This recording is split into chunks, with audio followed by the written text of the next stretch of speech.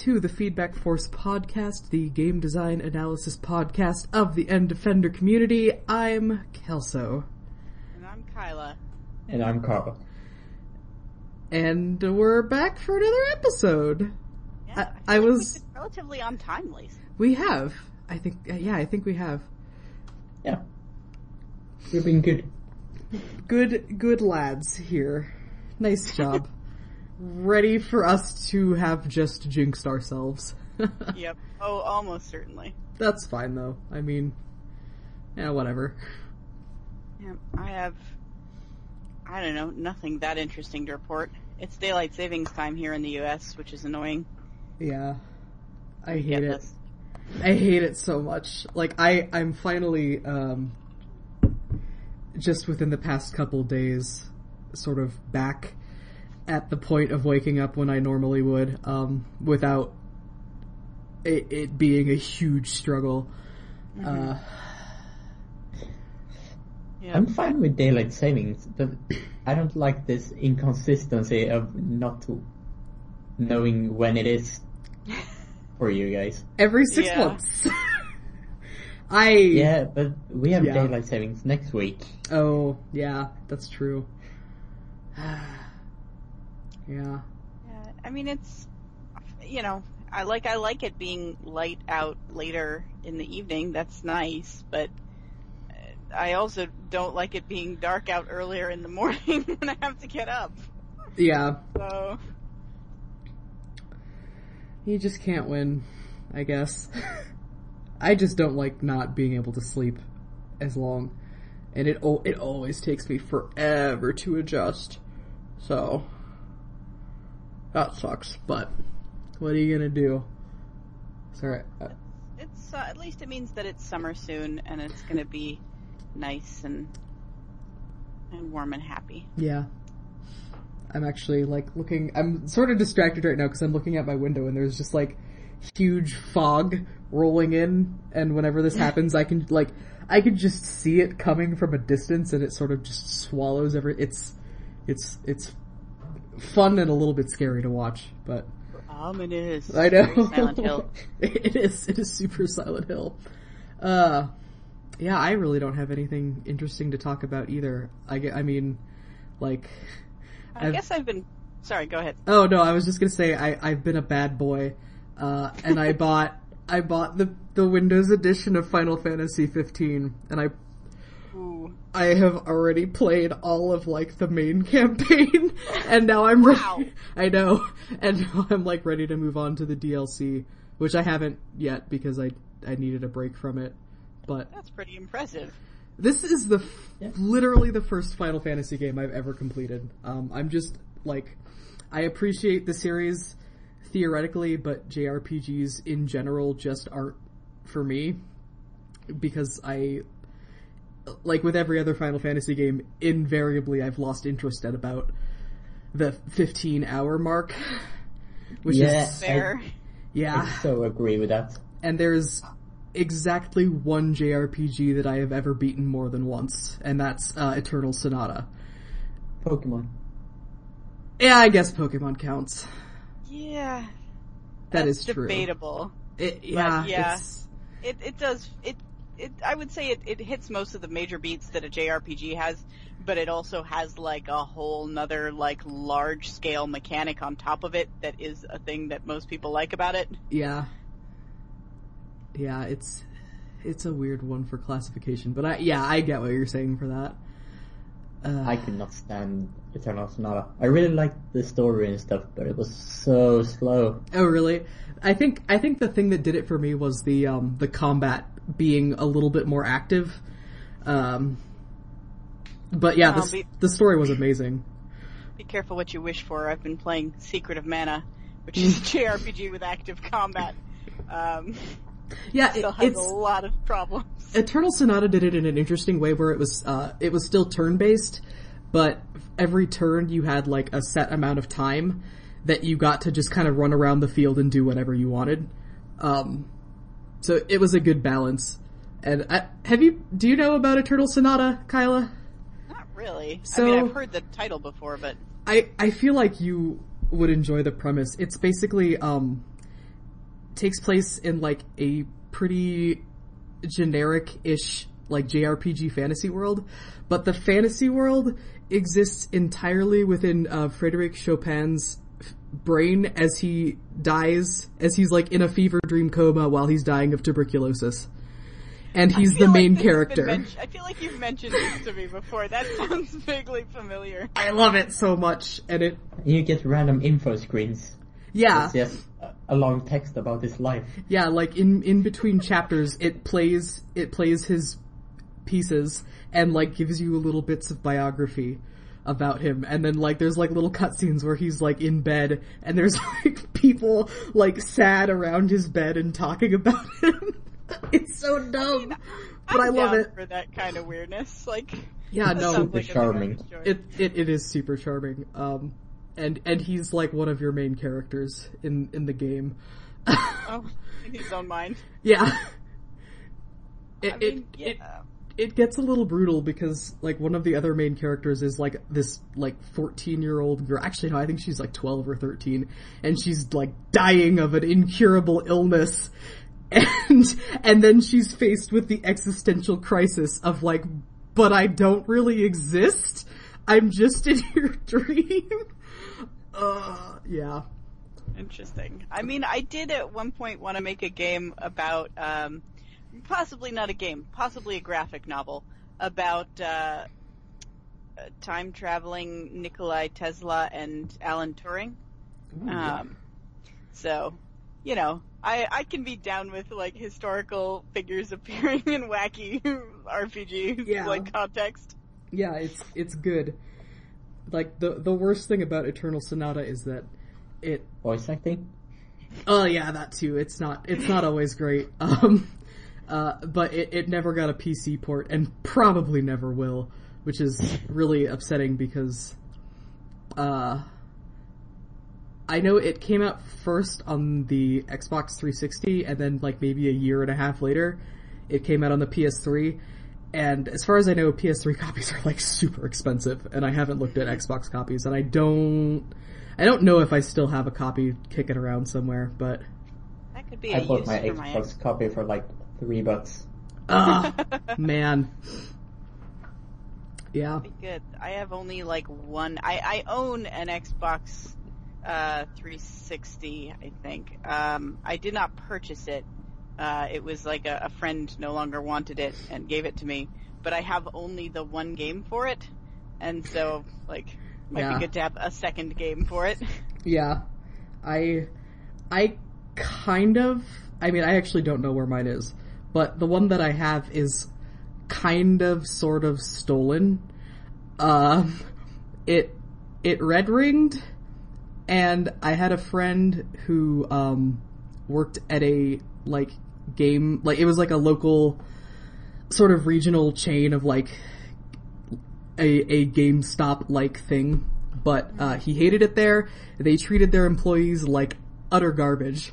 So, what he did was, he took mine in, the one that had red ringed, and then he swapped out my hard drive into a unit that they just had that worked, and then he brought it back to me. So, that's fun. I see. Yeah.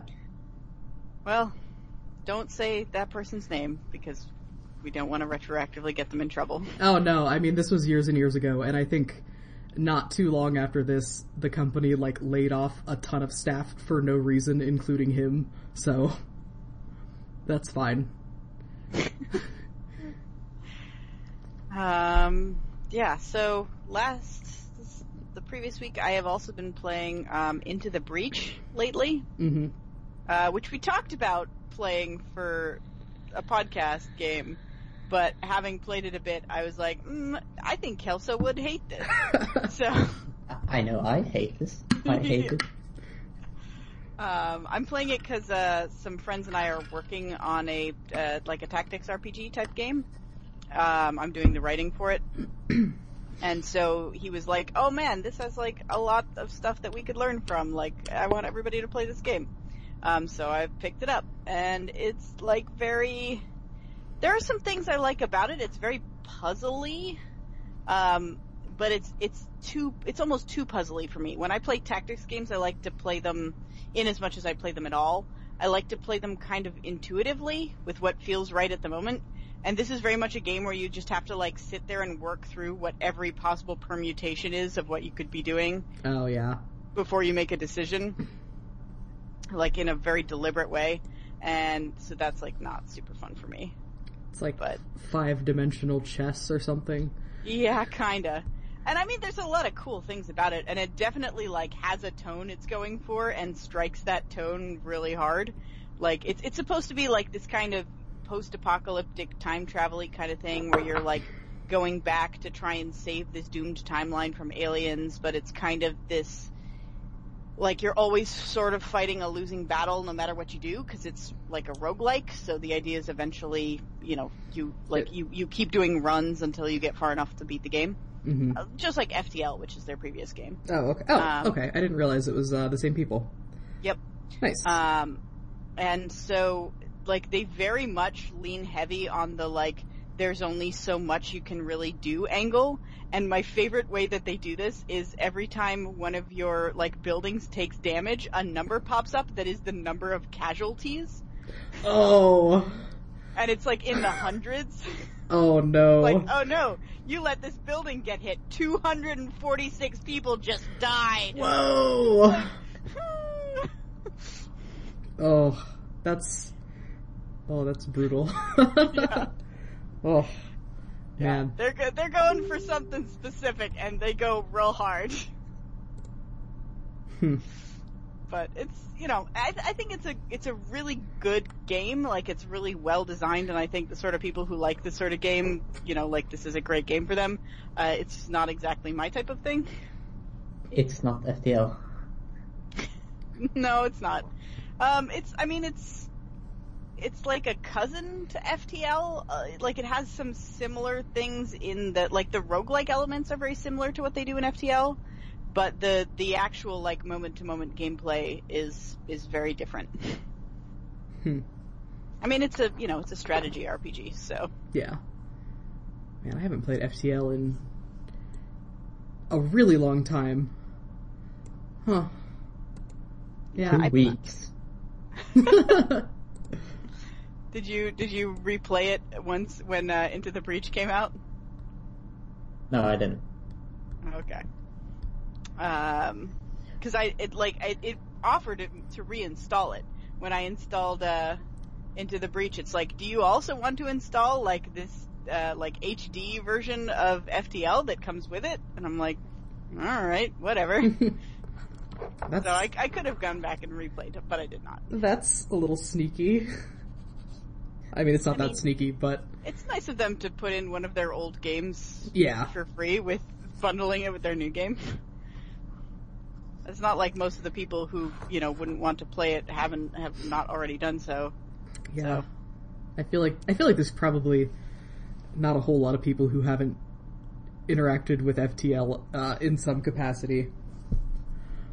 But maybe that's not accurate. I don't know. I think FTL was either the first or second game that Sean Plott played on his, like, Day 9's Day Off Friday stream. I think I vaguely remember that, actually. Might have been the very first one. Yeah. Oh, long time ago. Ah, memories. Oh my god. Sorry, I just looked out the window. The fog has turned into, like, snow, which I wasn't expecting. Sorry guys. It's okay. That really took me startled by weather. That's really a weird took me by reaction to surprise. I don't know why I'm so, like, it's been really overcast all day, and I have a weather widget on my desktop that shows that there is a chance of snow today. So, I don't know. I don't know, you guys. I guess I'm just jumpy from, playing Doki Doki Literature Club. Hey! Segue! Perfect. Yeah, which has been our most recent podcast game, which I suggested, God knows why, because I don't like horror games. Yeah, in replaying it, I I was reminded of how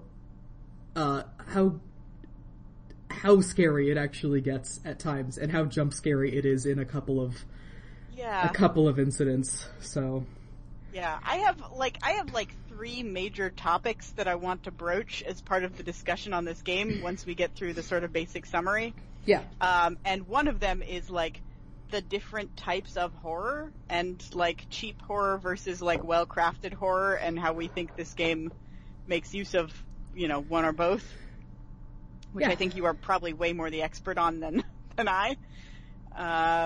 But yeah, let's do a summary first.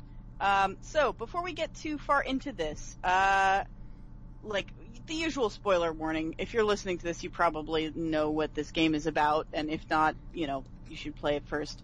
But in addition to the usual spoiler warning, content warning, because as we discuss this game, we are going to be talking about some sensitive topics, including depression, suicide, self-harm, among other things. So if any of that makes you uncomfortable, or if that's like not a conversation you want to, that you're into right now, feel free to, we're just looking back through our like over 50 other games that we've talked about on this podcast. Feel free to go check out one of those instead. Yeah, totally. I actually did stream this game, for my playthrough, and I did have like people come in and say like, whoops, I did not realize this was going to be like this much about self-harm, catch you later kind of thing. Yeah. So, so Doki Doki Literature Club is a game that on the surface is like a super cutesy dating sim kind of game, like faux Japanese thing that, your best friend, you play like standard hapless high school boy protagonist of dating sims. Boy? Yes. Yes. They refer to you with a masculine pronoun whenever they talk about you. I don't really pay attention.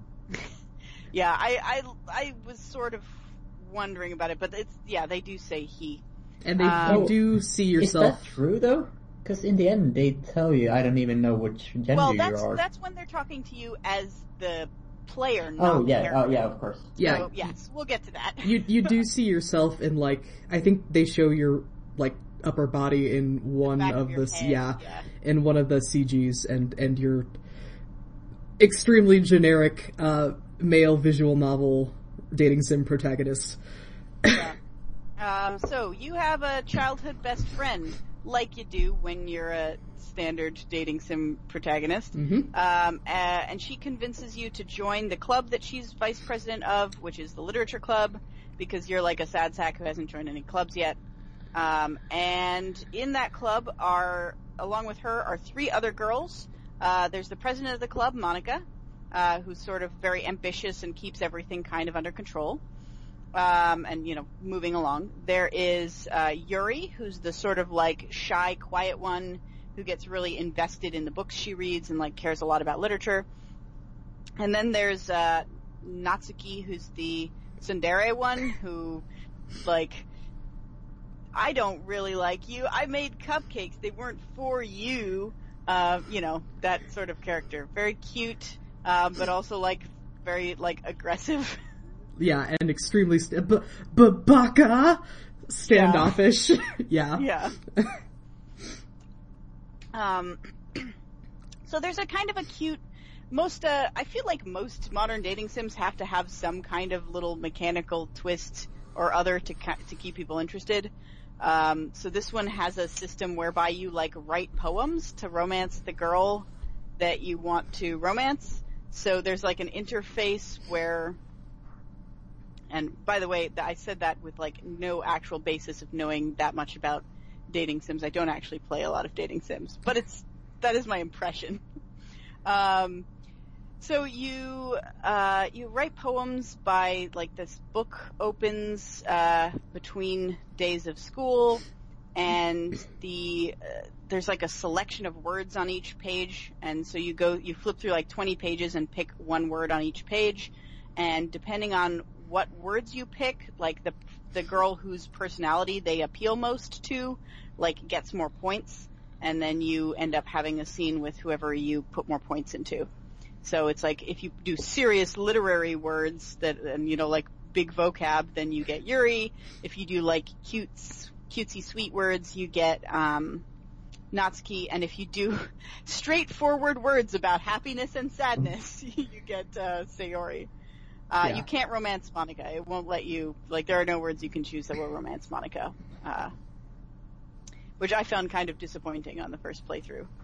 Because I was trying to roleplay it, and your character is, clearly interested in her, so, but yeah, so you do that, you play through, you get a couple scenes, festivals coming up, your characters start to do prep for, presenting the literary club at festival, and then there's an incident with, your friend Sayori, where she's, uncomfortable and leaves the club, and you go to talk to her about it, and it turns out that she's, been suffering from depression for a long time, for her whole life, and it's been hitting her really bad lately, and she's, not doing well. And then the game continues a little bit more, and then Sayori kills herself. And that's, the big turning point of the game. There's actually no way to prevent that. There are some story decisions that you're making, but nothing you can do actually stops that from happening, which is in itself an interesting commentary. And then the game goes weird. The game starts getting, really glitchy, and, it restarts, but, Sayori has been, her whole presence has been erased from the game, and every time the game would normally try and mention her, it, freaks out and glitches and, prints weird text. I think this is the first point where the game, directs you to the actual, root install file for the game. And where the files actually start getting fucky. Yeah, so you see, when she first commits suicide, you see, a thing happens where the screen goes weird, and a thing appears in the background that says something like, error in line such and such of this file. And then, then the game restarts. And deletes all your saves. So if you try and reload a save, it says, saves are corrupted, please start again, or something like that. So you start again, stuff starts to get weird, it gets weirder and weirder, the characters basically start fighting over you. Yeah, and they get, really kind of horror movie caricatures of themselves.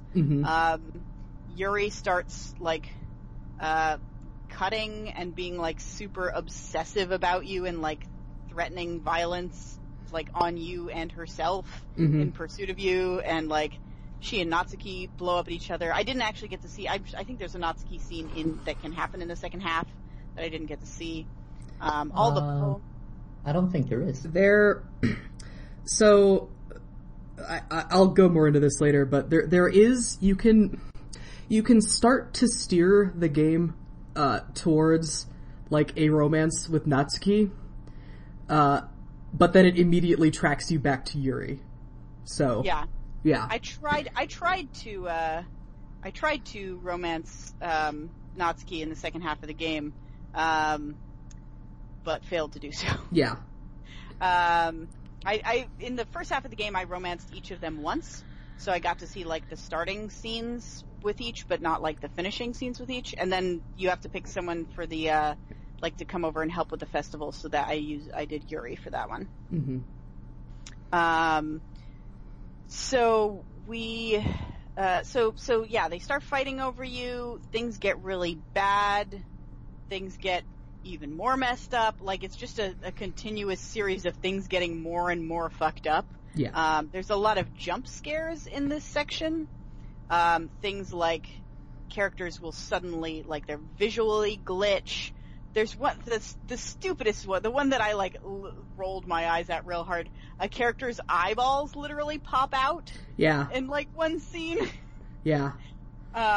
There's things eyes bleeding, or, text that looks in a completely different font than the rest of the game, overwrites the main text and says horrible things. Yeah, and, in a different font and a different voice. Yeah. Basically. Bad things start to happen, and eventually, Yuri corners you, and then I assume no matter what you say to her, she like gets so worked up that she stabs herself. And then you sit there with her corpse for a couple days. And then Monica, like, finally reveals herself as, like, the person who has been causing all this and who's been fucking with the game files because she's a self-aware character who understands that she's in a game and she just really wanted to end up with you because as the player, you're, like, the only thing that gives her life meaning. She's the devil from Pony Island. Yeah, basically. She's, like, way more high-strung than the devil from Pony Island, though. Like, he was a little bit of a sad sack. She's, like, real intense. And so she basically, like, deletes all of the other characters other than you, and everything in the game other than you and her, and then you and she just sit in this, like, room together with Void outside the windows, and she has, like, a long conversation with you.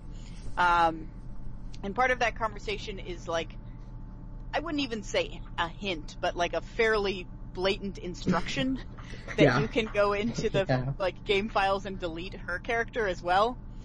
You can talk to her for a while too. She actually has a lot of dialogue.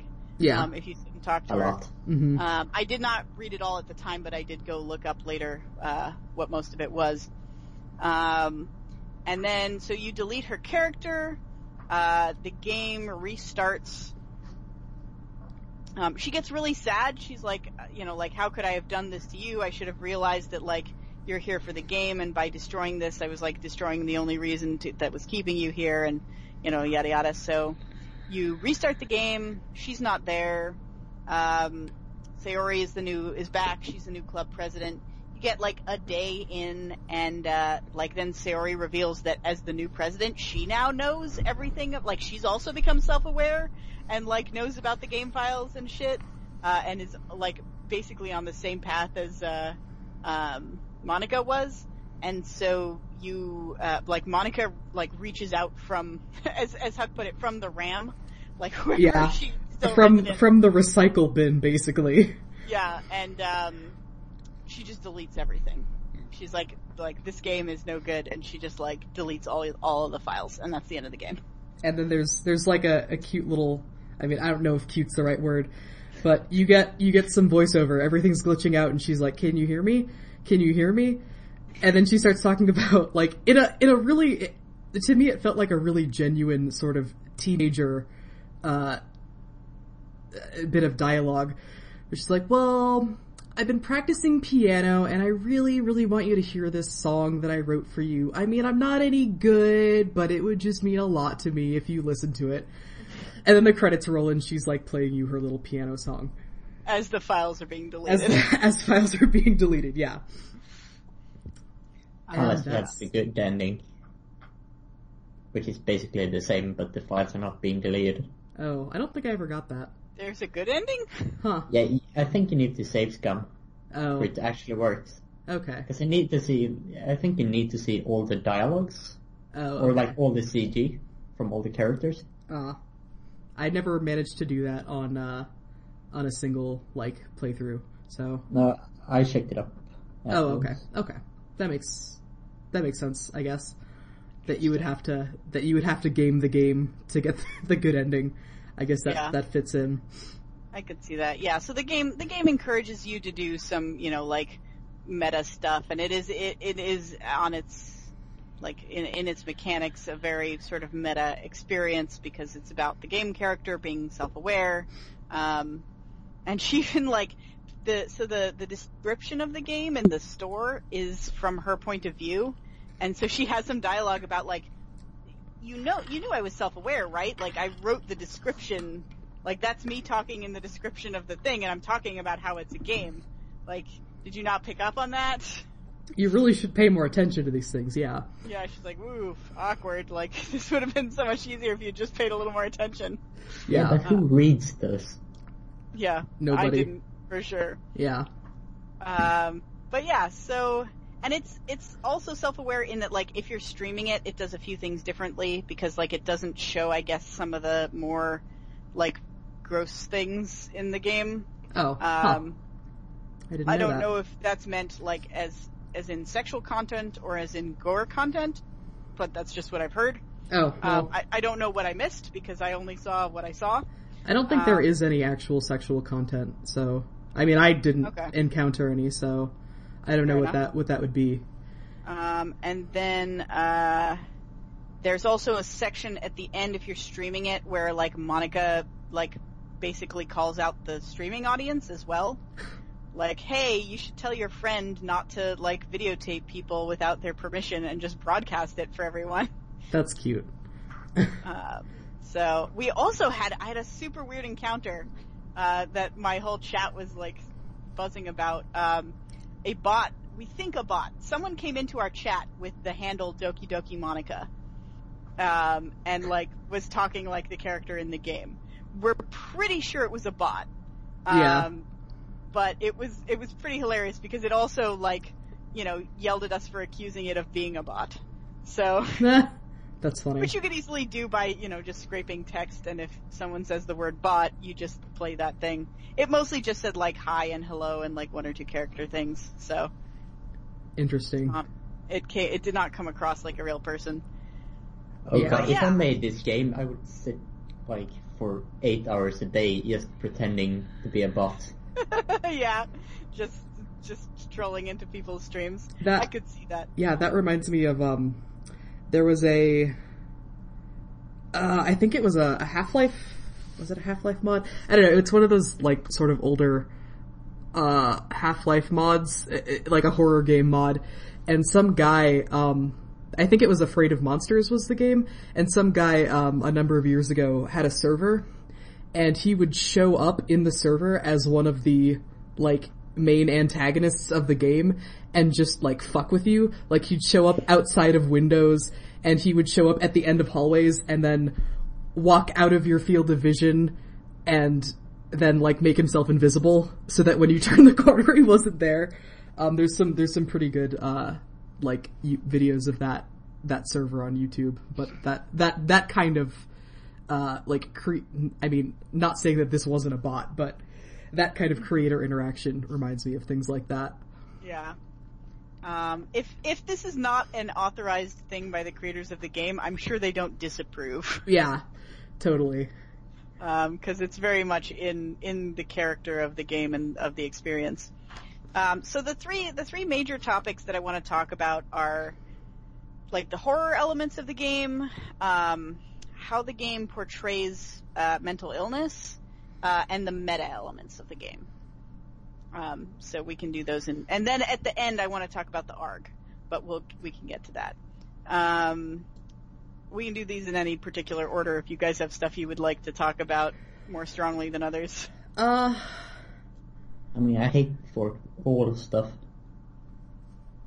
Yeah, so. I mean, we could talk about... I have some things to say about the meta aspect of the game, I think. I have some things to say about all of it, probably. So... Yeah. Okay, so let's start with the meta then. So the game, like, does a lot of talking to you directly. Like Carl alluded to earlier, there's, like, when she's talking to you at the end, she says something about, like, how, like, oh... like, this really has nothing to do with the character, whoever you're even supposed to be. Like, this is you, the player, and I don't know if you're, like, if you're a guy or a girl, or, like, I really don't know much about you, but here I am.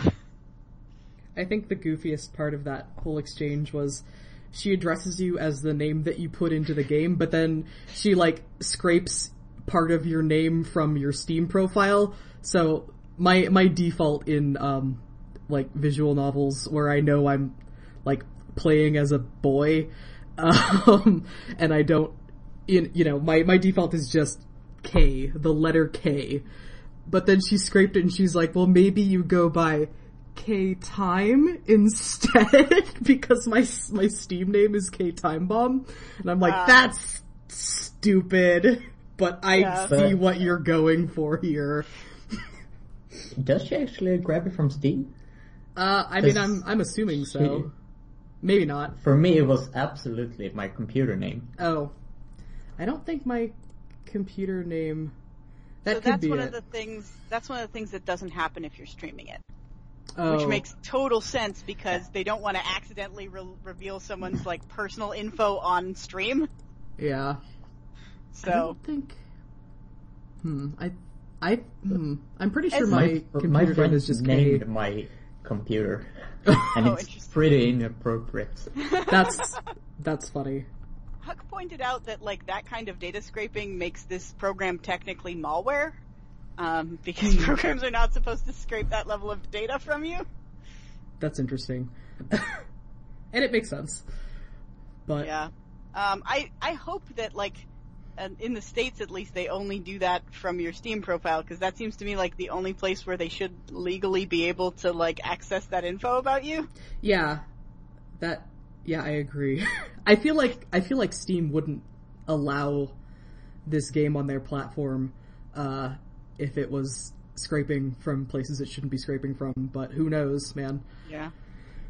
I mean, it's meta in a lot of other ways. So like that's a little bit distressing just on a like personal data safety level, especially because there's been a lot of that kind of thing going around lately that's been used in like actually nefarious ways. Yeah. Like politically, so that's not great.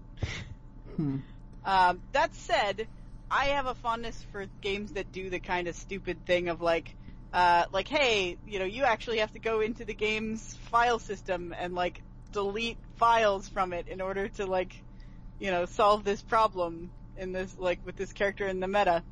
And that actually is the reason that's the thing that got me interested in playing this game. Was because when I heard like, oh, it's a dating sim, but it's actually a horror game, I'm like, whatever, like not really my speed either way. And then I watched a review of it, and it's like, oh, it has all these meta things where you have to like delete a file out of the thing to continue, and I'm like, that actually sounds pretty cool. Maybe like I should check it out. I'm not sure I'm glad I did. I probably would have been better off like just watching someone else play it. Yeah, that's the thing about the meta aspect for me, is that because I'd already played it before, this time around I tried like sequence breaking and deleting characters when you're not supposed to delete characters, and the disappointing thing is that does nothing as far as I could tell. It does something. Does it? If you delete like Sayori or Monica before you start, you get different stuff. Oh, see, I didn't. Well, actually, no. On another playthrough, I deleted Sayori at the very beginning, and after clicking through a couple screens of dialogue, like, it just reverted and put her back in. Oh, you have to, like, do it before. Oh, okay. And, like, open the game after. Okay, because, I mean... Yeah, it probably checks for things on startup. Yeah. So, the only thing you get is essentially a white screen with her being hanged. Oh, okay, so basically it starts you off where you would have started off if that had happened in the game, basically? Okay. That makes sense. Yeah. No, it's just that screen. That's the only thing? Okay. I guess that makes sense.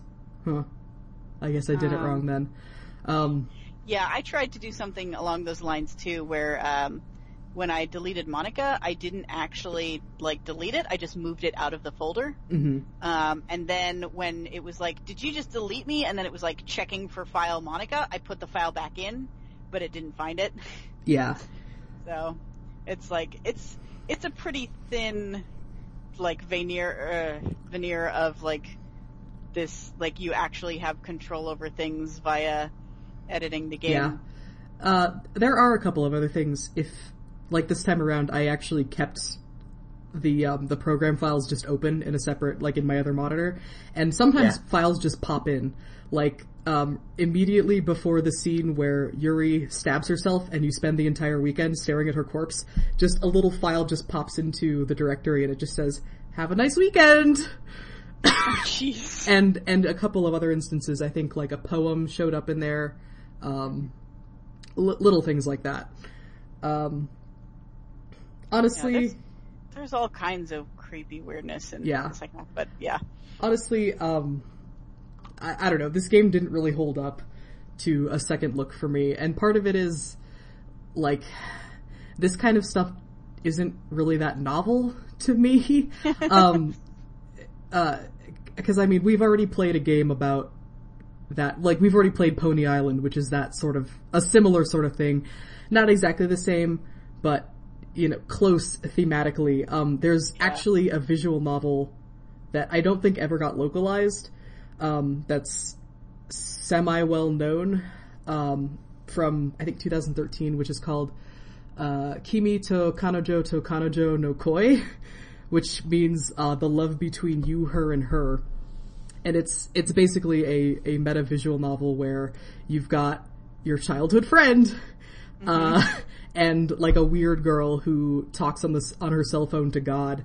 And basically, like, some of the things that shake out at it are that, you play it once and you romance your childhood friend, and then you restart the game and things start getting weird, and your childhood friend, like, comes at you and is like, why are you cheating on me?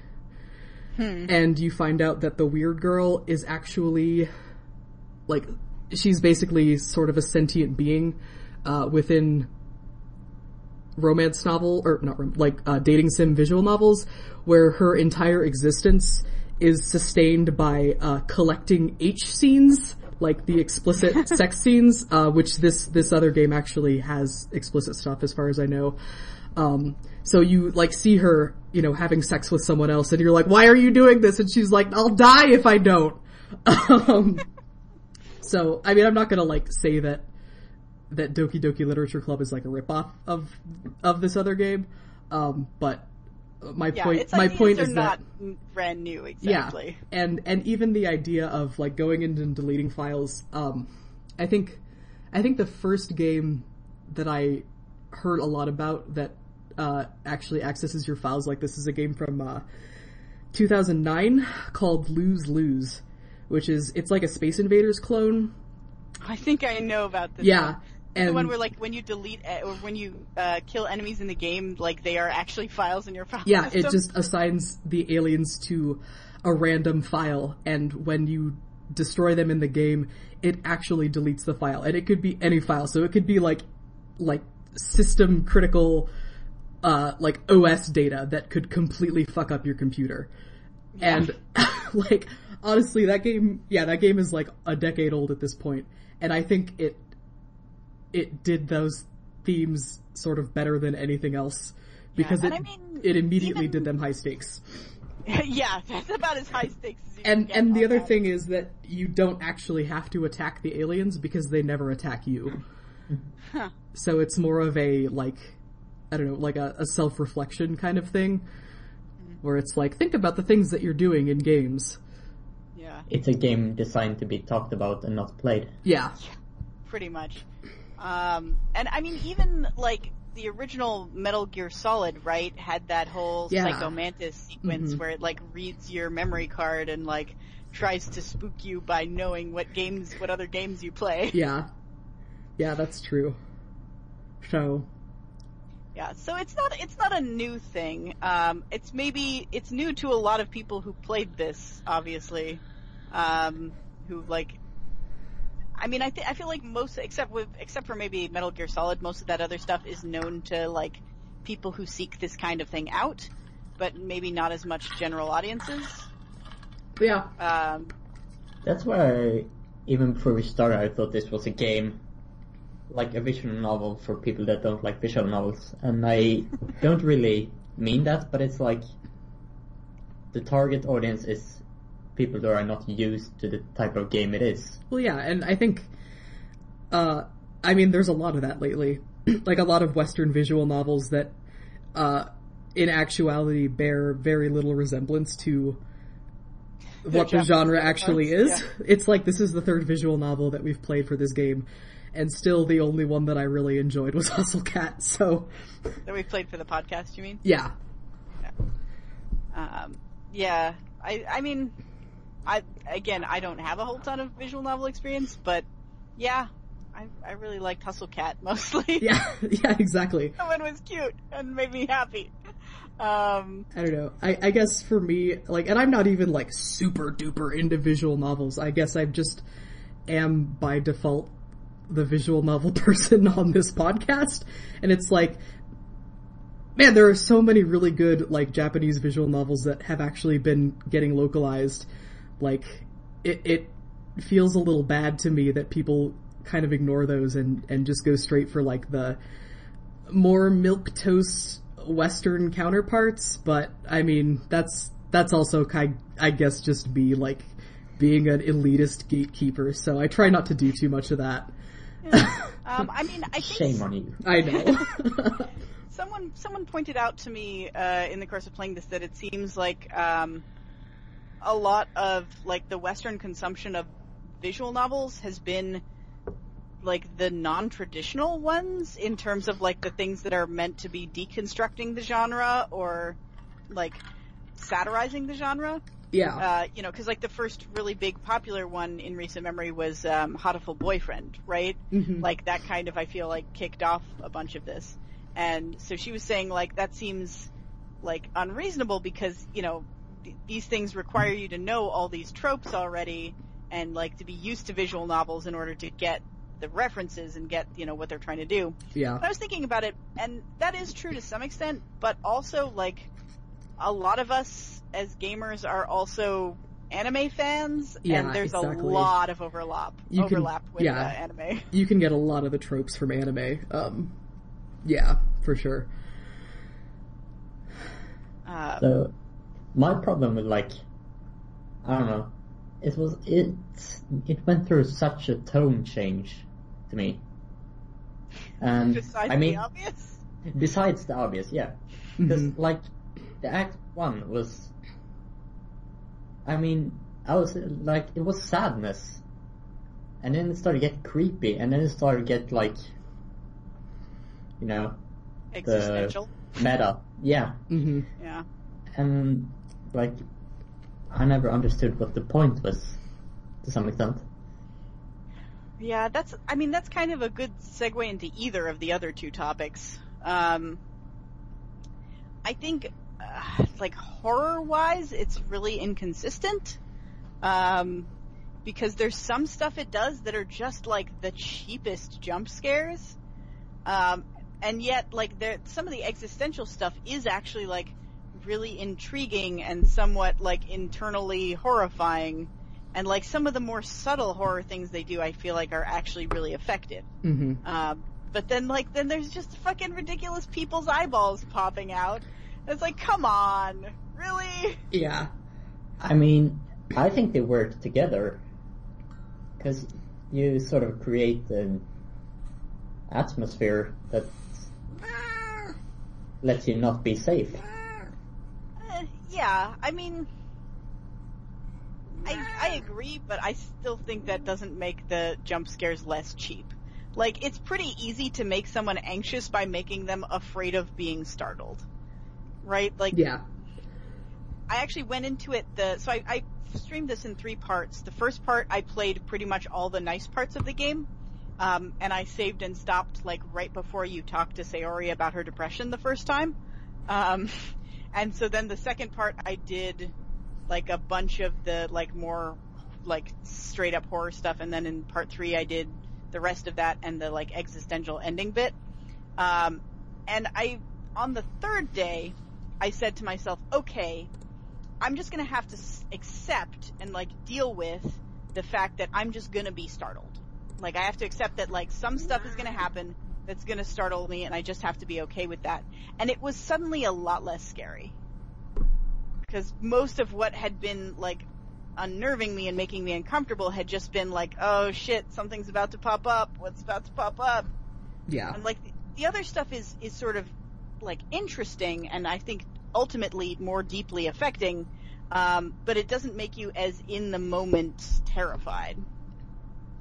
Yeah, I mean, I guess my big problem with the jump scares in this game is that they almost lean more on auditory cues than they do on visual cues in a lot of cases, and that doesn't scare me, it's just uncomfortable.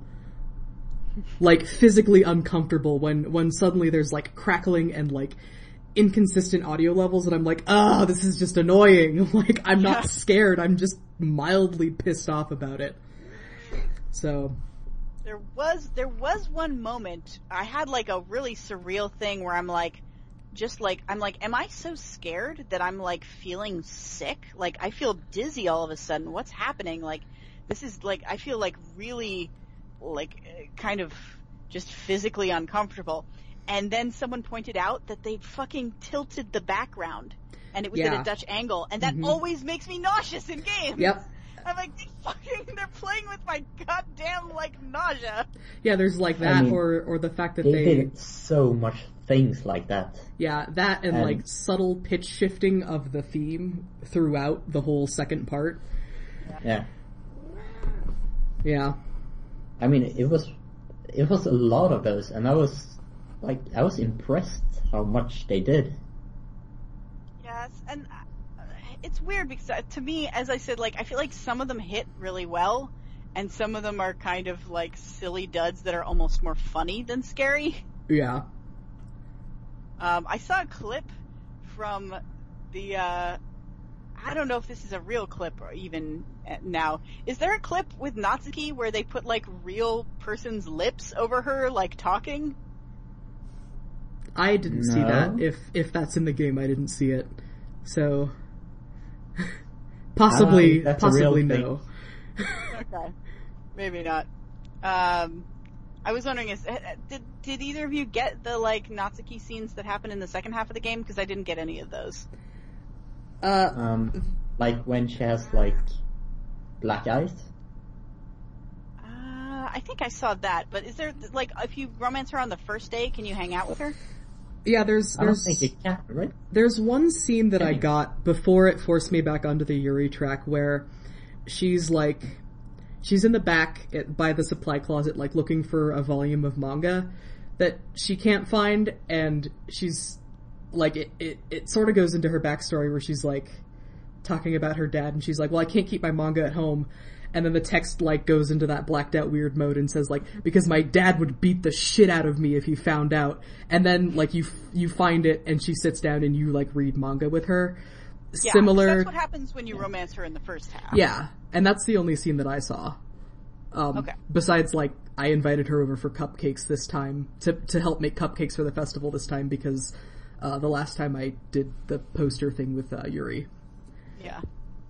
How does that scene go? Because the one with Yuri is actually a little creepy in the first half as well, because she talks about how into knives she is. Yeah, it's very cutesy. It's pretty cutesy, yeah. Like, the whole time she's just, like, insulting you like a tsundere. And it goes a little bit into, like, her backstory, which they don't really touch on nearly as much as Yuri's, is that, like, she lives with her dad and he's, like, abusive and like, doesn't feed her. Because you get that out of one of her poems a little bit. Yeah. And actually, so it's super cool. In the first half of the game, when you write poems to people, like, everybody in the club also writes a poem back, and you actually learn a lot about their characters from their poetry more than what they actually say. Yeah. And there is one that Natsuki writes that kind of hints at the fact that, like, she might be living with someone who's abusive. Yeah. Yeah, and I don't know, is she the only one that has, like, different poems based on what you do? Or does Yuri do that as well? I believe Yuri does it as well. It's been a while since I was, like, cause the last time I played this game, which was a couple months ago, or like maybe 6 or more months ago, I remember getting a couple poems from her that I didn't see this time. I don't really remember what they were about, but yeah. So I think you do get slightly different results. Everybody's poetry gets pretty dark at one point or another. Even in the first half of the game. And that's sort of where you get the first hints about Sayori being depressed, is that her poetry, basically talks about how, like, she can't keep up trying to pretend to be happy for everybody, and, like, she doesn't have enough left in her. And it's really dark and really sad, and, like, really made me, like, want to reach out to her, but the game won't let you. So yeah. Well, the game lets you, but ultimately it means nothing. Yeah. It lets you in certain limited ways. Yeah. So you know how, like, Huck was master detective last time talking about her story. Yeah. I did such good call-outs. Like, Yeah. the first time, or like before I read anyone's poems, I called that Monica was the devil. I called that Sayori and Yuri would kill themselves, Natsuki would get killed, and Monica would kill someone. Yeah. All of those things happen. Nice. Yep. Yeah. I called some things as well, but mine don't count because, like, I had too much hinting from the spoilers I had received. So, like, I knew that somebody would be committing suicide, so, you know, no real points for guessing who. I know a lot of people would die. That's about it. Yeah. I talked about this a lot when I was streaming it, but I think for me, and I am not a horror expert, I don't really enjoy horror or like watch horror that much. Turns out I have strong opinions on it regardless. Imagine that. But for me, the most interesting kind of horror is the ones that sort of like stick with you and get under your skin and make you like question your own like worldview a little bit. And the example I brought up when I was talking about it on stream is The Enigma of Amigara Fault, which is a it's not originally a Junji Ito comic, but Junji Ito adapted the story into a comic. And it was something that I read at the time, and I went, oh, this isn't that scary. Like, I don't get what the big deal is of this. And then for like 2 weeks, I could not stop thinking about it. Yeah. And it just sat and ate at me. And it's like, to this day, one of the most frightening things that like I can think of. Junji Ito's so good. And that's not even a very typically Junji Ito comic. Yeah, either. it's not. I'm not really a fan of like the Junji Ito, but I would really like that one. Have you read it, or you would like to? No, I have read it. Okay. I really like it. It's disturbing, and it's disturbing in a way that's like not because it's like startling you or not because it's gross. It's just like it has a certain like existential dread to it that's hard to explain. Yeah. And I think this game was trying to get to that point in certain bits. Like there were like the whole thing at the end where she's talking about when you turn the game off, like it's horribly painful for me, and like I basically just screamed the entire time. It's like that's a little disturbing. Weird to think about. Yeah. But again, we have seen that kind of theme before with like with Pony Island, and actually like Undertale touched on this kind of thing as well. Although in Undertale they present it as when you're not playing, everybody's like happily going about their business. Yeah. Yeah. I kind of feel, and this is probably completely just bias talking because I love Undertale so much, but I kind of feel like Undertale earned its meta stuff a little bit more. Like, it didn't go quite as deep into it, but it like worked it into the narrative from the beginning, and it really like built towards it, I guess, so that when it finally happened, it was like a triumphant feeling. Whereas this is just like, I guess they do bring up like messing with files from the midpoint on and like messing with the game code, but it doesn't feel that, I don't know, foreshadowed? Yeah, I agree. Basically, until you get that specific poem from Sayori, like, there's no indication really that anything's going on. And then from that point on, it just goes completely off the rails. Or on the rails, really. You can read in, like, a lot of things. I mean, there is some, like, the poems stuff. Yeah, the poems are definitely, like, disturbing from day one. Yeah. Like, if you play it again, you can really pick out words she says. Yeah, that's true. I guess...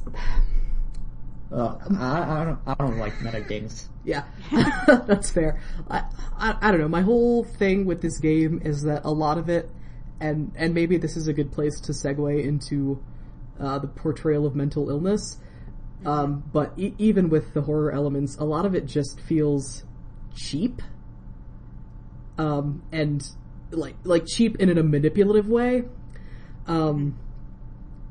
where like Sayori's depression and Natsuki's abusive home life and Yuri's tendencies towards self-harm are all kind of just used to make the story darker and more shocking. Yeah, that's like exactly what I wanted to talk about. Do we feel like that's primarily the case? Because I've definitely heard from a lot of people who suffer from depression who said that like Sayori's story like really got to them and was like really true to life and felt very like real and intense to them, and like mirrored a lot of their own experiences. And I assume by that they mean like the part in the first half where she actually like discusses it with the main character. And like, yeah, you know, why do you think I'm late for school every morning? It's like, I don't want to get out of bed in the morning because what's the point? And, you know, like, there's a lot of stuff in there that I've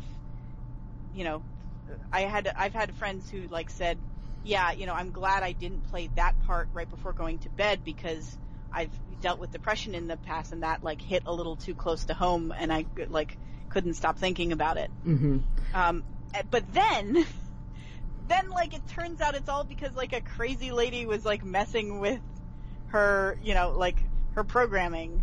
And same with like Yuri, she's not really cutting because, you know, it's the way she deals with like her loneliness. She's cutting because like Monika's fucking with her.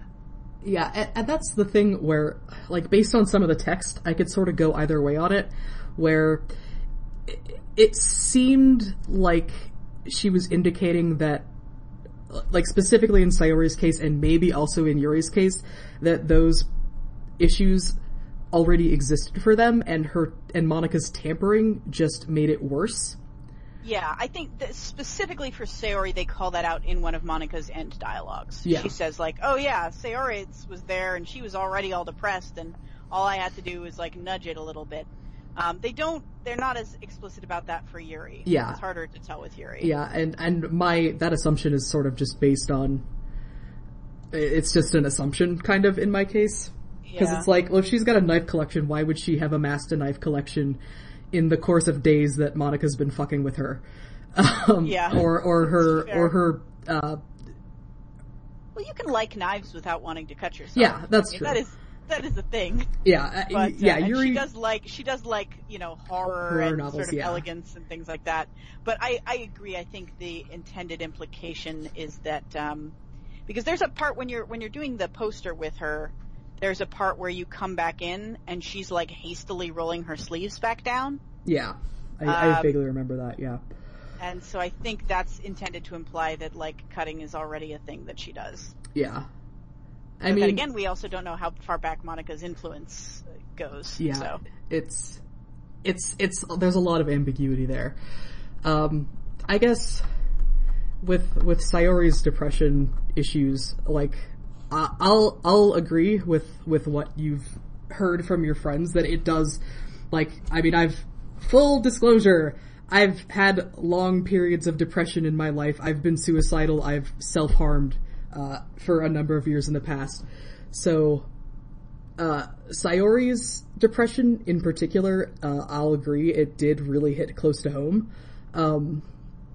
The worst of my experiences, I think, are far enough behind for me that it wasn't, like, really uncomfortable for me to read. It felt more like they did their research and were trying to portray this accurately, which is why I think it feels so cheap to me. Like, I feel like it could have been a good exploration of mental illness if it hadn't been used as a plot device. Yeah. I really, really wish they took Act 1, cut out the rest of the game, and expanded on that idea. Yeah. Yeah. Like if it That's was like, actually- I think that's a really solid game. yeah. Mm-hmm. If it had been about, helping Sayori with her depression, if it had been about supporting Natsuki through her abuse, if it had been about, helping Yuri find other ways to cope than self-harm. Even if it had been about, like, Sayori kills herself in the end, and as there's, like, nothing you can do to stop it, no matter, like, how nice you are, how much support you give, what kinds of support you give, sometimes you just can't help someone. That's true. Like, that would also have been a super powerful statement. Mm-hmm. So, I think a lot of these issues come from the jumpiness of the game and the segments being so short. You don't actually get to explore anything, and they have to pack in, like, well, now this happens, and suddenly this happens, and this happens. Yeah. I think no matter how well you got to know the characters, like, making their mental illnesses into, like, part of the horror elements of the second half of the game would still be kind of uncomfortable in this way. Yeah, but, like, uncomfortable is fine. Just, like, now in this game, everything is fine, then she runs home, and the next day she's dead. Done. That's, like, 1 day period where you start getting an idea about her feelings, and she kills herself. Yeah, that's fair. It tracks it all in pretty quickly. And the game's excuse is that you don't, like, she's been hiding it from you, so you just, like, it's been there, but you just didn't know. Huck feels very strongly that, like, you would have to have, like, a sort of psychopathic level of ability to hide things from people to keep, like, that strong a depression secret from your childhood friend for so many years. Yeah. Yeah. Maybe. That shit is hard to conceal. Like, I would have never been able to keep up Sayori's level of chipperness throughout my darkest times. Like, there's no fucking way. So... and maybe it's different for different people. I think maybe Yeah. for some people it's more important to keep it hidden. And so, like, they do work hard to do that. Like, I'm not judging anybody if you're, like, don't want to tell your friends and family that you're depressed. It's your life. You gotta do what you're comfortable with. But it's, like, it does stretch a credulity a little bit considering how close they make out these characters to be. Mm-hmm. That she's like, oh yeah, no, I've been depressed since we were kids. And it's like, and this guy just never noticed that? I guess he is, like, a teen boy, so you can argue he's, like, very egocentric, but still. I don't know, like, I got diagnosed with depression a few years ago, and, like, that was, like, I don't know, 6-7 years ago, and I think 3 years ago I talked to my sister about it. I haven't mentioned it before, and she's like, oh, yeah, I also got diagnosed when I was doing it. And, I don't know, neither of us knew the other person. Do you, like, do you two spend a lot of time together normally? I mean, kinda. Like, we're not super close, but... So maybe just sometimes, for some people, that is just the way that that it goes. I know there's a lot of stories about, like, a lot of comedians famously are very depressed. Yeah. Because they've found that the best way to hide their depression is to deflect by making people laugh. And so it becomes like a coping mechanism for them.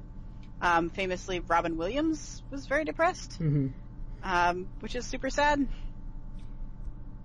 But yeah, I don't know. I guess it probably varies from an individual to individual basis. I was okay with the justification that, like, he just didn't notice, but it did feel like a bit of a stretch to me, based on their characters and, like, who they are and how they interact with each other. Yeah. I'm just so annoyed that there's no time. Yeah. There's no time to explore it. Yeah.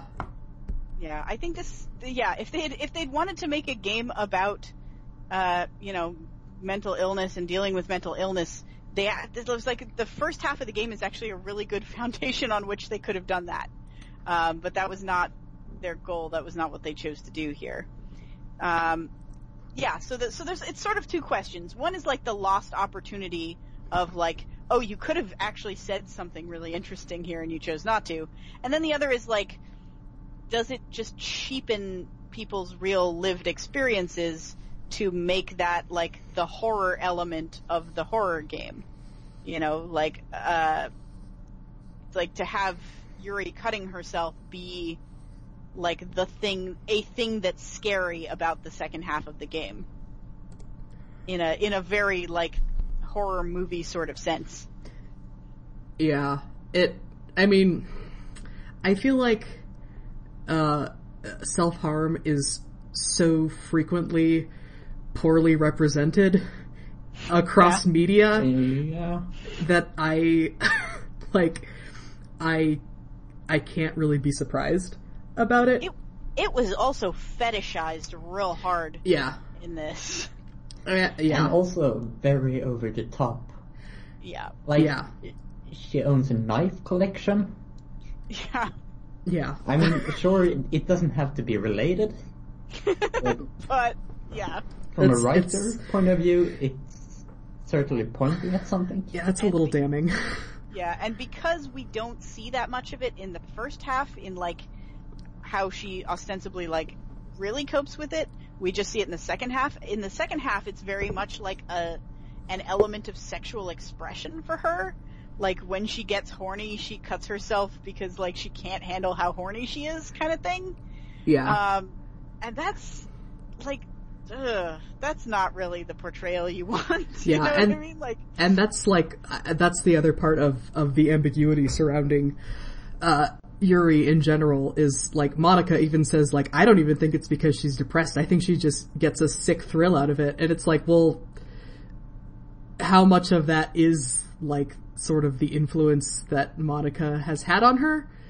Yeah. Which changes it completely, you know, if she's cutting herself for other reasons and then Monica fucks it all up and makes it weird. Like that's a completely different thing. I was just minding my own business, cutting myself, and you had to make it weird. Yeah. Sorry, maybe that was in poor taste. It's fine. Apologies if we're being insensitive, but this game is kind of insensitive about it. Yeah. So we're working with what we've got. Yeah, you've got to sort of like take what the game offers in some ways. And it's interesting that it at least has a strong enough portrayal in that first half that it's clearly a topic worth discussing, right? We're not just talking about, oh, this game has some really stupid and insensitive portrayals of mental illness, like pretty much every other game that ever portrays mental illness. Yeah. We're talking about like, oh, this game actually had a really like sensitive and realistic portrayal of mental illness, and then kind of ruined it. Yeah. Yeah. I agree. I don't know if I have much else to say about it, but I wouldn't say that I feel like it cheapens my lived experiences so much as it does sort of feel like a slap in the face that they wasted what could have been a really, you know, thoughtful and sensitive exploration of some of these topics. Yeah. I mean, they do one topic so well and another topic so badly. Yeah. Yeah. Like at the same time. It gives me hope that they could have done all of the topics really well.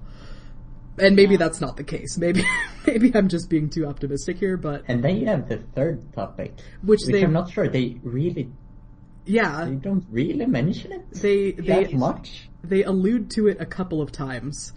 And that's why I was disappointed this playthrough that they railroad you so hard into Yuri's path in the second half of the game that they don't even give you a chance to like explore Natsuki's issues. To be fair, what they might have done with Natsuki's issues would probably have been like in really poor taste. Yeah, that's probably true. Maybe. Or maybe really well done. Yeah. I mean, there's also something to be said for like certain types of trauma and like dealing with like the really difficult aspects of mental illness are in many ways like some of the scariest and like hardest things that we have to face in a real world context. So making a horror game that like legitimately explores those is not exactly an easy thing to cover, but like is an idea that has some potential, which is probably why so many games have done it so badly. Yeah, I mean, it's hard. I'm not gonna say that it's like easy and they totally dropped the ball. But yeah. It's hard and they totally dropped the ball. It's hard and they totally dropped the ball. They dropped the like oiled up 20-pound steel sphere that they were trying to, carry to the finish line. It wasn't like a Nerf football with like Velcro gloves or something. So it's a different kind of fumbling, I think. I mean, with that being said, I enjoyed the game throughout, from start to finish. I enjoyed the game as much as I can enjoy a horror game, which it has a very like hard ceiling on it for me. Yeah, that's fair. I remember enjoying it well enough the first time I played it a while back, while not being like particularly impressed, but appreciating it for what it was. And then this time I played it and I was like, oh man, everything is so obvious. Like, yeah, it does rely a lot on novelty, I think, which maybe won't age well. I guess we'll see.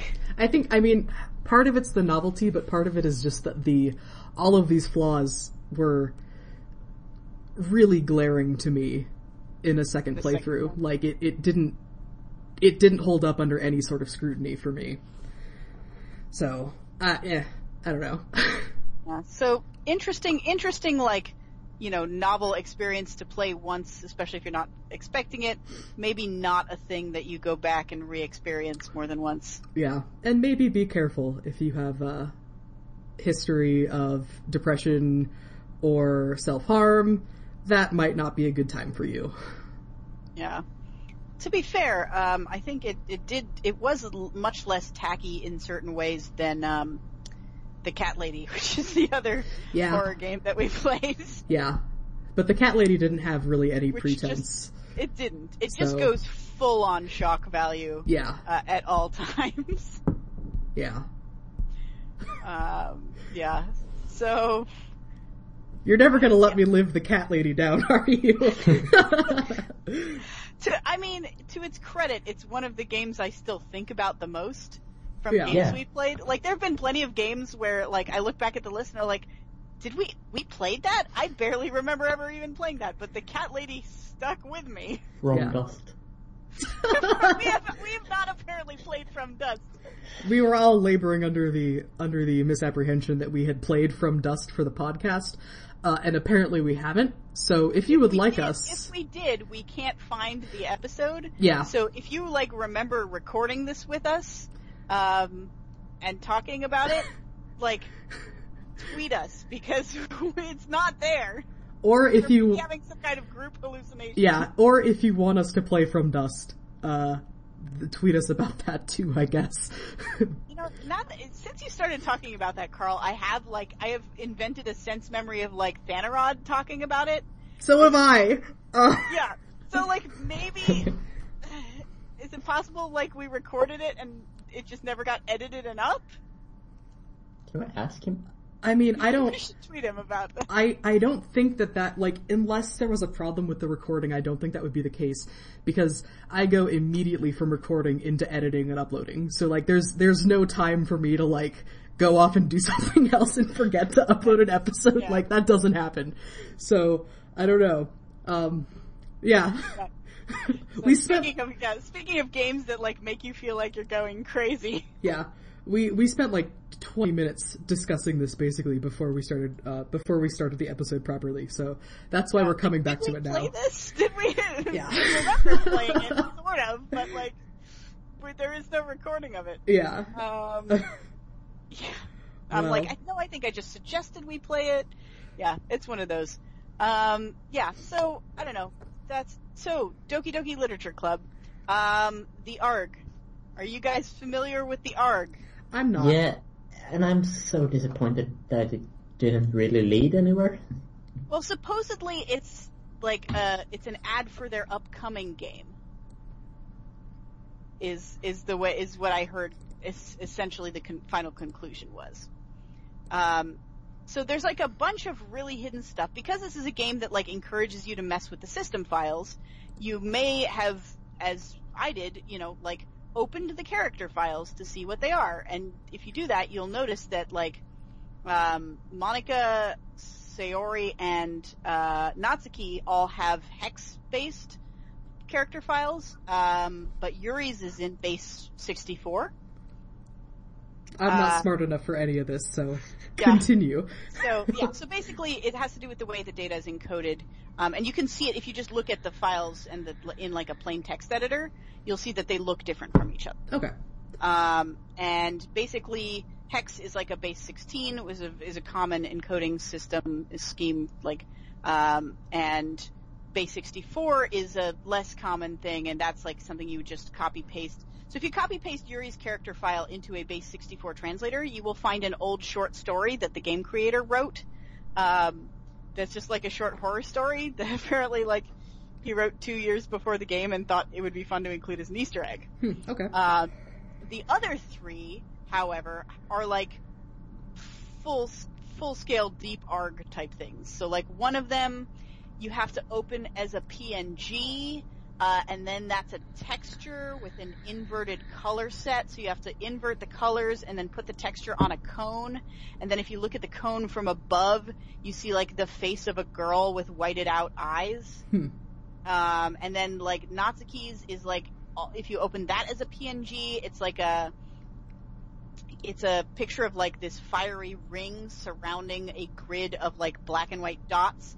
And if you use the black and white dots as binary, then... That's Monica. But, yeah, is that Monica? Okay, that's Monica. So there's like... the PNG is Natsuki, I think. So I forget where the binary leads you from that one. It leads you to... what's it called? It's a... I don't say a poem, but it's like a small piece of text. Okay. Yeah, so that gets you like another backstory bit. Monica's one is the one that like you have to open as a .ogg, which is a sound file, and then you have to run the sound file through a visualizer so you can see the sound waves, and then run the visualized sound file through a image filter to get a QR code, and then the QR code takes you to like some base 64, which you then translate to get a URL. See, this is, I'm not, part of me is thinking, how did I not hear about any of this? But then I remember that I just have no patience for ARGs whatsoever. So, I mean, it's interesting, and I appreciate the effort that goes into it, both in the creation side and the discovery side, but... Yeah. No, I know. I go like, how did anybody, like, really? You were gonna image filter process the fucking sound file visualization? Okay. Who the fuck is gonna slap a texture on a cone for no reason? Yeah. Well, I mean, you can sort of see it. Yeah, because you can, looking at it flat, you can see that it's a texture for something. It looks like one of those, I forget what those distorted, like parabolic images. Yeah. Yeah. So like that one's easier than the others. I don't know how they fucking found the Sayori one. Yeah. But, so basically all of this points to stuff, that is hinted at in the game in the form of the novel that Yuri keeps talking about, which is like the Markov prophecy or something like that, or the Markov project or something. Yeah. About like this group that's doing this like religious group that's doing human experiments and turns people into like killing machines. And there's a thing about a third eye that keeps coming up over and over. And if you, like the final one, like the URL takes you to, some like test data where you like see the like experimental results of this like psychic awakening thing they were trying to do, that's like some scientists were trying to do, and like the test data says that like the person like was able to like wake up their psychic powers but unable to control them. Yes, the classic. And, yeah. So the thing I read, or it was actually a series of YouTube videos. There's also like one of the special poems that you can get in the second half of the game, because in the second half of the game there's like 11 special poems, and you randomly get 3 of them in the course of your playthrough. One of them is like mostly redacted text, and if you look at it under like a super high contrast filter, you can read the redacted text. Okay, yeah, I got that one, and I always wonder about those kinds of things, like contrast sort of things, because I've seen that happen a lot in similar situations. So yeah. So you can read that text, and it's also about like a guy talking about a report of like a family, and they're like all coming down with some kind of horrible illness, and he's not like, they have the same symptoms, and like something weird is going on, kind of thing. So the thought is that this may all be marketing for the next horror game that they're going to release. The video that I watched posited that the characters from this game are actually like the characters that are going to be in that game, and that like Yuri was the test subject who was like awakened, and that Monica is going to be like the protagonist of this next game, which I don't know if I would actually go so far as that based on the evidence presented, but the author said that the new game doesn't have anything to do with the old one. Yeah. Yeah, I think that's a little bit of a stretch from the given evidence, but there clearly was ARG evidence hidden in there, and it's clearly, leading to something. And it sounds like it could be this sort of like insane cult doing experiments, psychic experiments type thing. Nice. But that's interesting. Hiding an ARG for your next game in the free like sensationalist game that you release. Yeah, that's not a bad plan of attack for sure. Yeah. And I mean, honestly, I remember being kind of intrigued by the idea of the story that Yuri was having you read. And for as much of maybe not a great time as I had with this game this time around, I that sounds more interesting to me, just like a straight horror thing rather than going into all this metagamey stuff. Yeah. It's cute. It's a cute gimmick, and it's nice to see games do like sort of weird experimental gimmicks sometimes, but I think on the whole there were other ways this game could have been more interesting that it abandoned. Yeah. I'm sort of at like maximum 2 of the themes. Yeah. Like either like depression along with the horror, or the horror along with the meta. All 3 just makes it jumpy. Yeah, I mostly am sort of just getting tired of everybody trying to do new things with the same gimmicks, or with the same, new gimmicks within the same sort of themes, especially of like file buggering metagames. I want new gimmicks, basically. Yeah. But I don't know. I mean, I feel like I've seen that. Maybe it's because I just haven't played the same games as you have, but maybe. I've seen that seldom enough that like the novelty of that is still pretty novel for me, and I think there are still like more interesting things you could get out of it. But I'd also be open to seeing other things. Like, yeah, I'm not sure I've ever seen those types of meta things work without it seeming cheesy. I guess if you want it to not, like, I feel like, and again, I don't know, I always come back to Undertale somehow. I think, like, the way Undertale did it was by leaning into the cheesiness. Like, understanding that it was cheesy and, like, acknowledging that and sort of reveling in sort of how cheesy it was. But in a very also earnest and heartfelt way. Mm-hmm. I don't know. I feel like the fourth wall stuff or the meta stuff didn't help Undertale in any way. Yeah, I mean, that's fair. It's also a matter of like personal preference stuff. So if it doesn't work for you, it doesn't work for you. Yeah.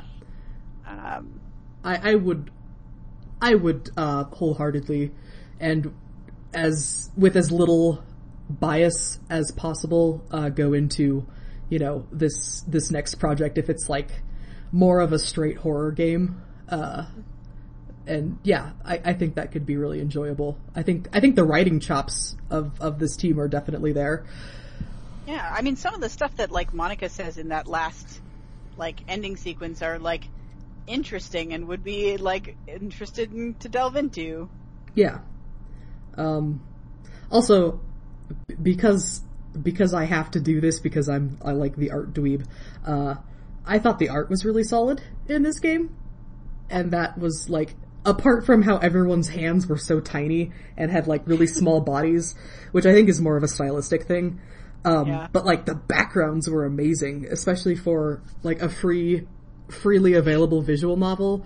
Like backgrounds are one of the first things that get skimped on, and I was really impressed by those in this.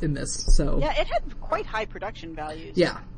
I like that they play with the like it being Japanese but not Japanese. Yeah. There are a couple really good, really cute jokes. One of them is like in the actual first sequence as a real joke where they something about like how Monica doesn't like squid, and Natsuki makes a comment about like, but your name is Monica. Yeah. And she's like, what do you mean? Monica. And Monica's like, that's not how you pronounce my name. Also, that joke doesn't work at all in translation. Yeah. Yeah, I thought that was really cute as well. Like that's the kind of fourth wall breaking I can get behind. Yeah. And then in one of these things that Monica can say in the end, she talks about like, hey, is this game supposed to take place in Japan? Because like it kind of feels like it is, but it's also like it's like super vague and like not really addressed, and this doesn't really feel like Japan that much either. So like, where is this even supposed to be set? That part I almost feels like it should be set in Japan. Yeah, that part I almost feel like is less commentary on this game in particular and more commentary on Western-made visual novels, which a lot of them seem to have that same aesthetic where they're like, well, it's in Japan, but I'm not Japanese, so I don't have like the cultural basis to write super convincingly about living in Japan. It takes place less in Japan and more in like an anime classroom. Yeah. It exists within, the anime version of Japan. Yeah. It exists within like the cultural amalgamation of understandings and stereotypes that we got from anime that makes up Japan. Yeah. Also, can I say how I really love a visual novel that doesn't make me play through it 1,000 times to actually get the story? Yeah. Yeah. Because... Yeah, even though it like theoretically makes you play it 3 times, but it varies it enough each time that it feels like one continuous playthrough more than it feels like you're replaying. Because there were a lot of times in the second half where I was like going really fast and skipping through a lot of the dialogue. And then I would have to like, wait, let me check the history. That seems different than what I remember. Yeah. Yeah, and the weird ones doesn't show up in history, right? Yeah, the black I think in some cases it does. In some, If it's a text that you have to click past to move on, then it appears in the history. If it's a text that appears quickly and then disappears on its own, then it doesn't appear in the history. Oh, I see. Yeah. And some of both of that type in the weird font show up. Mm-hmm. So, but yeah. Yeah. Do we want to talk about the poems at all? We did a little bit. I other than they like provide a ton, like more characterizing than the actual dialogue in many cases. I don't know if and that they're kind of creepy a lot of the time. I don't know if there's that much to say about them. Yeah, I don't have them readily available to me right now either. So they're fun to read. Some of them are really well written. Yeah, they're mostly really well written. Mm-hmm. There's like 1 or 2 that are intentionally kind of like goofy, but for the most part they're pretty solid. And I think the author did a good job of displaying like their different writing styles through each of the characters. Like, this is still a good poem, but written in a very Yuri style, and like this is a good poem written in the Natsuki style. Mm-hmm. Yeah, I am still sort of consistently impressed with the writing chops of, you know, whoever the main writer was, or team of writers were for this game. You know, despite its shortcomings, Yeah. a lot of it is really very solid. And I know that's sort of what always happens when there's big issues. It's like, it's really easy to talk about the big issues and gloss over the stuff that worked, just because the stuff that was really good. Yeah, just because, you know, that's just like the nature of conversation. It's a lot easier to riff on things. Even if, I mean, we're not really riffing, we're just discussing the issues. But yeah, it's hard to praise the good writing when there's bad writing. Yeah. Yeah. Yeah. It's also, it's much easier to notice the things that stand out, and if your game is mostly good, then it's the bad things that stand out. Mm-hmm. Right? I think in a lot of ways we can be a little bit easier on games that are bad because we look for the nice things to say about them. Yeah. You know, whereas a game that is ultimately quite solid, you notice the one or two standout things that like maybe weren't as up to polish as everything else. Yeah. So I have a question. In the second act, does Yuri write a poem, or like not a poem, but actually a letter to you? Yes. That wants you to like help Natsuki? I remember getting that. No, the other way around. Natsuki writes you a letter to help Yuri. Yeah, you're right. I know she does, but I was thinking, can you get it the other way around? I don't think so. I doubt it. Yeah. Considering that, like, how strongly the game pushes you at Yuri. I guess. Yeah. Yeah, Yeah, because sort of ostensibly, like, this time I got Natsu's letter while I was trying to path the game toward Natsuki, and it didn't work. But the last time I played it, in the second half, I pathed it towards Yuri, and I didn't get any corresponding thing. So I think the nature of the game is that it is, for the most part, on rails throughout the entire thing. Well, throughout the entire second half. I think that's kind of an interesting, like, also commentary horror-wise, in that, like, the cute, fun dating sim part, you have a lot of choice, and that as things get scarier and scarier, your agency is also taken away from you. Yeah. Like, the more you you can struggle and try all you want to do certain things, but the game is going to force you to do what it wants no matter what. And that's very in keeping with, like, the characters and how they're behaving and, like, how the story is going at that time. Yeah. Yeah. At least thematically. Which is cool. You know, that's a good game design and narrative integration there, guys. You did it. So I was, one of the people in my chat was someone who's watched like a bunch of playthroughs of these, like he is sort of recreationally watches people play Doki Doki. And he mentioned that in the second half you lose more and more agency, and also like some things that happen, there are different things that happen, but they're random. So even the things that change they don't change because of you, they just change. Okay. Yeah, that makes sense.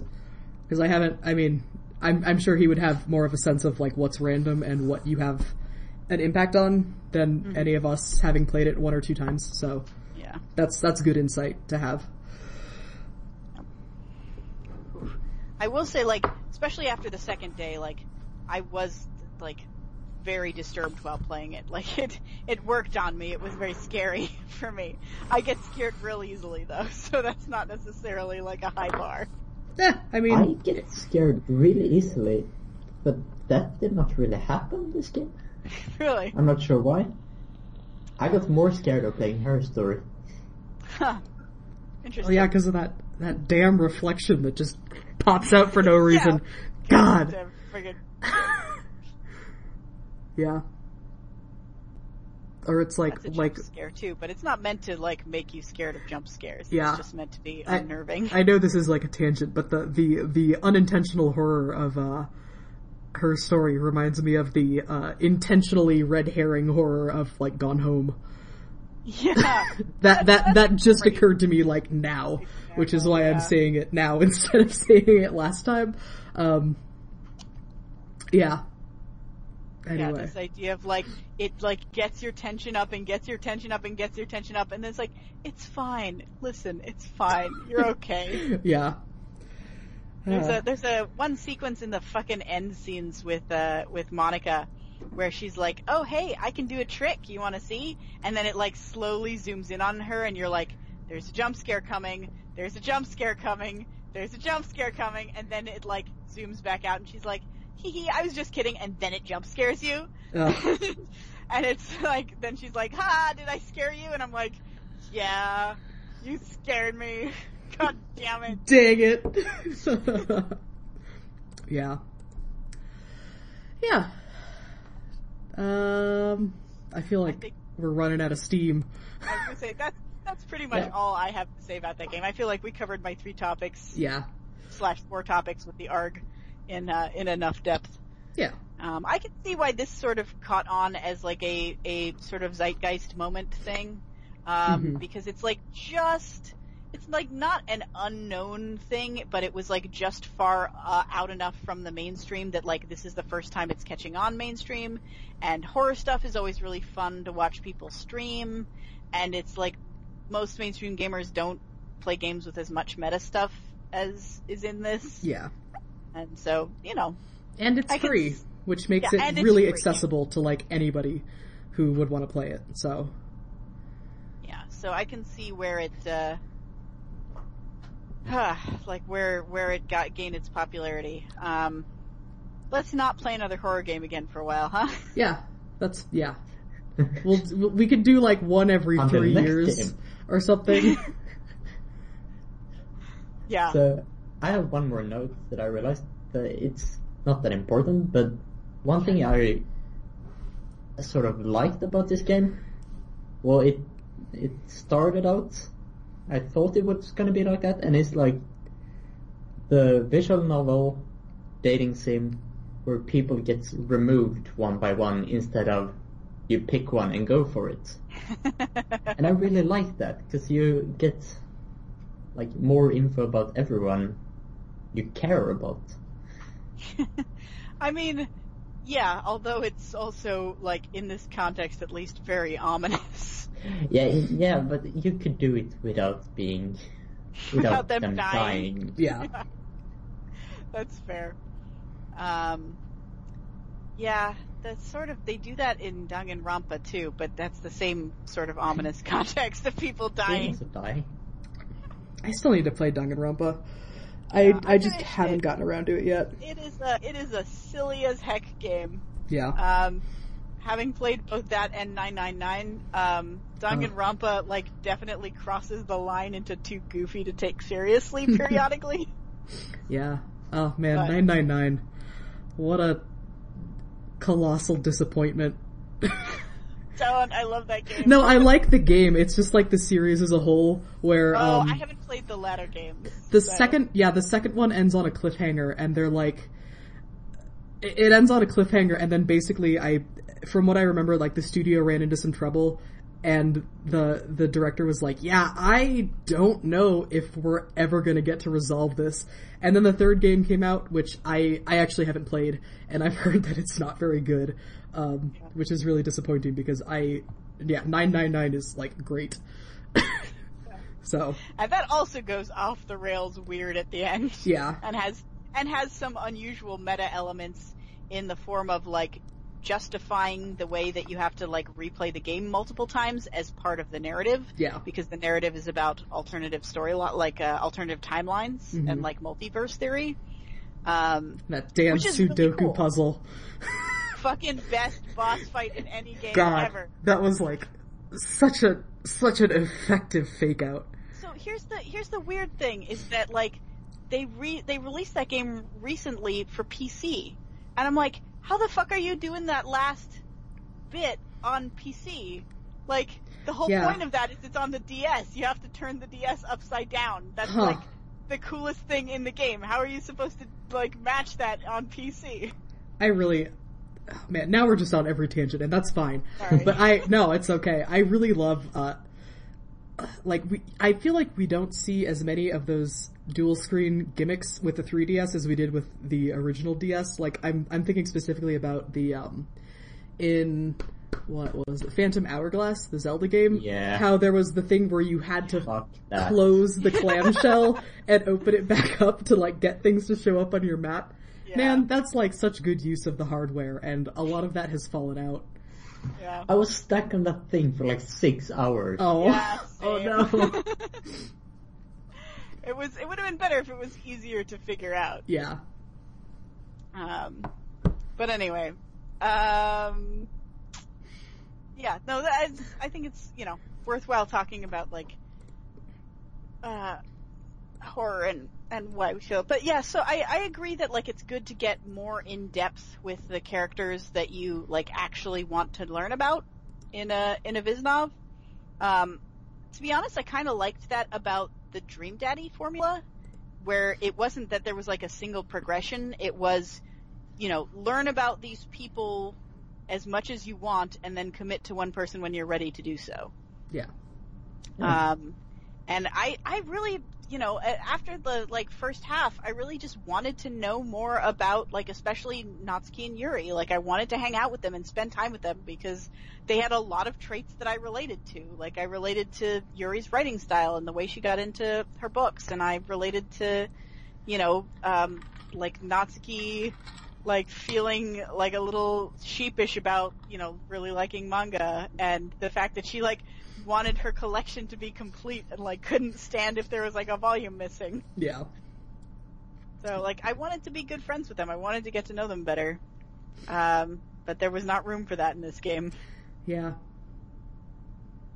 Yeah. Maybe in another dating sim. True. Alright, so horror games are off the table for a little bit. For a while, yeah. What are we playing next, Kelso? The next game we are playing, which, apparently we all bought this game a while ago in preparation to play it, and then forgot. So, I think it was one of those where we planned, like, the next 2 games in a row that we were gonna play, and then maybe we took too long or something. Yeah, that to could play have been. the one, and we just forgot that we had planned another game after that. Yeah, that's like super not at all far out of the realm of possibility for us. Flying by the seat of our pants on this podcast. But we will be playing the game Submerged, which is it's basically just an atmospheric sort of exploration game, revolving around a girl and her brother in the sort of flooded post-apocalyptic ruins of a big, like, metropolitan city type area. Pretty straightforward, it's much more about the atmosphere than it is about, like, gameplay. But it's a cool looking game. I've played a little bit of it. I've been wanting to actually, like, sit down and really commit to it. Yeah, Submerged by Uppercut Games. You can find it on Steam. That's what we're playing. I bet we're going to be comparing this a lot to Abzu. Possibly. In terms of water exploration games. Yeah, it's more above water than underwater. So, yeah. Even though it's called Submerged. Yeah, I guess that's because the city is mostly submerged, is my guess. But, yeah, that's what we're playing. Alright, I'm excited. Less scary, more relaxing. Yeah. So we won't do this to you again for a while. Yeah. True. I mean, I guess... There's really only so many of these games that my heart can take, to be honest. Yeah, I mean, like I said, I haven't played this game entirely, so, like, I'm gonna feel really bad if there's something, like, secretly scary in it. But... Hopefully not. Yeah. Yeah, hopefully not. Yeah, okay, plugs. Sorry, I'm like, I don't know, getting all distracted now. At least it's not snowing anymore. I am Kelso. You can find me on Twitter at KelsoTimebomb. Also at KTimebombArt, which is my art. Tweets. That's what I do, besides this podcast that you're already listening to, so I don't need to tell you about it. Yeah. I am Kyla Fury. You can follow me at Kyla_go on Twitter. Other than this, I primarily do a weekly stream on Sunday mornings, where I stream old video games that people are nostalgic about that I haven't played, and we see how the nostalgia holds up. Currently we're playing Secret of Mana, which we tried to play co-op for many weeks. And it turns out it's not real, like, despite the fact that it has a full co-op mode, not really very optimized for co-op. It works much better as a single player game. Which has been real sad for my husband, who rage quit after last week. Oh.